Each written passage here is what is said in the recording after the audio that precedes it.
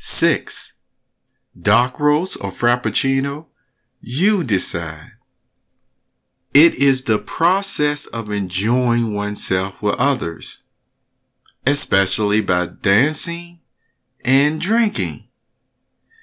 If you are talking to someone between the ages of maybe 13 all the way up into their 20s, you may be talking about a subject that deals with having a good time. The definition that we just heard was the one of merrymaking. Now, different people have a view of what merrymaking is, or just were humans placed on this earth to even enjoy life because of the things that they see around them at times. Well, let me tell you something or share this fact with you. Did you know for an infinite amount of years, so we're talking forever here, there was nothing but happiness, nothing but good times? Yes, in the personification of wisdom, which is talked about in the Hebrew scriptures or the Old Testament in the book of Proverbs, they talk about the personification of wisdom, which really did represent a great being that was in the heavenly realm, the spirit realm, who was saying that when he was around his father, who made the universe, who had been living for an infinite amount of time, of years, we're talking forever, he was glad. He was happy all the time being around him. Now, those same beings wanted to share that happiness or love with others. How do we know? Because as you look all throughout the good book in the Hebrew scriptures, there are expressions of times when there are peaceful reigns, like with the King Solomon, and other times that the people again were very happy. And as some translations put it again, they were merrymaking.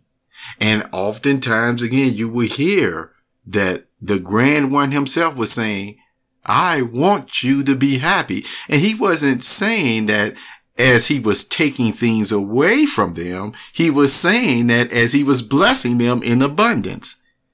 Keep that in mind. As God was stating, you will be happy. You must be happy because I'm giving you and I'm going to continue to bless you in abundance. So what does that show about happiness? It is equated with or put with, you see, commiserate with having an abundance. All right. Now, we're not getting into how people say, well, you just got to be happy on the inside. No, that's not what we're talking about. We're still showing how throughout history, God, when he was making someone happy, when he was blessing them, it was due to an abundance as well that accompanied his statement of being happy and wanting us to be happy. Let's go further. In the Greek scriptures or the New Testament, when you listen to Jesus, who left his Father in the heavenly realm to come to the earth, he expressed in his sermons happiness, how happiness would be fulfilled. And how would it be fulfilled? By an abundance of spiritual and material gifts too in the future. There you go again. Happiness being commiserate with an abundance of gifts of things being given to a person. Yet, continuing to move on even further, if Jesus did not make it totally clear, which he did, the abundance of writings in the scripture, God went further to show just how happy people would be. With the apostle Paul, he continued to talk to persons at times about, with all this freedom that God has given us, we are a free people. That's what Paul said.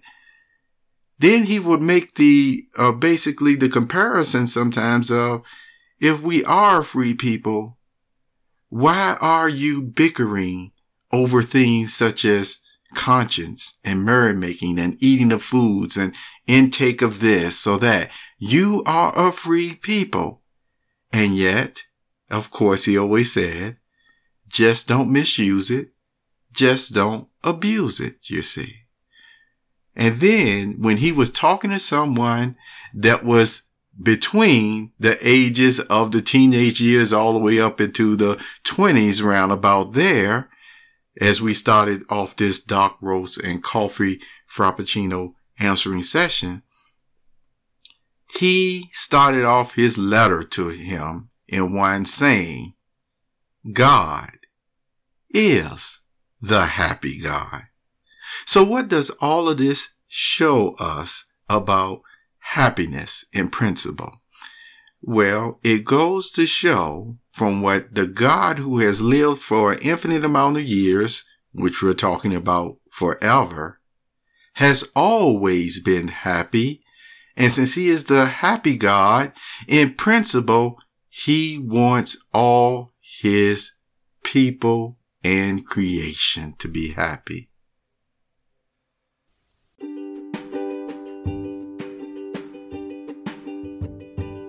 You have just listened to the Perceptive Readers Podcast. Remember, until next time, if you read something that encourages you to improve or enhance your life for the better, it becomes your reality. So dark roast or frappuccino? You decide.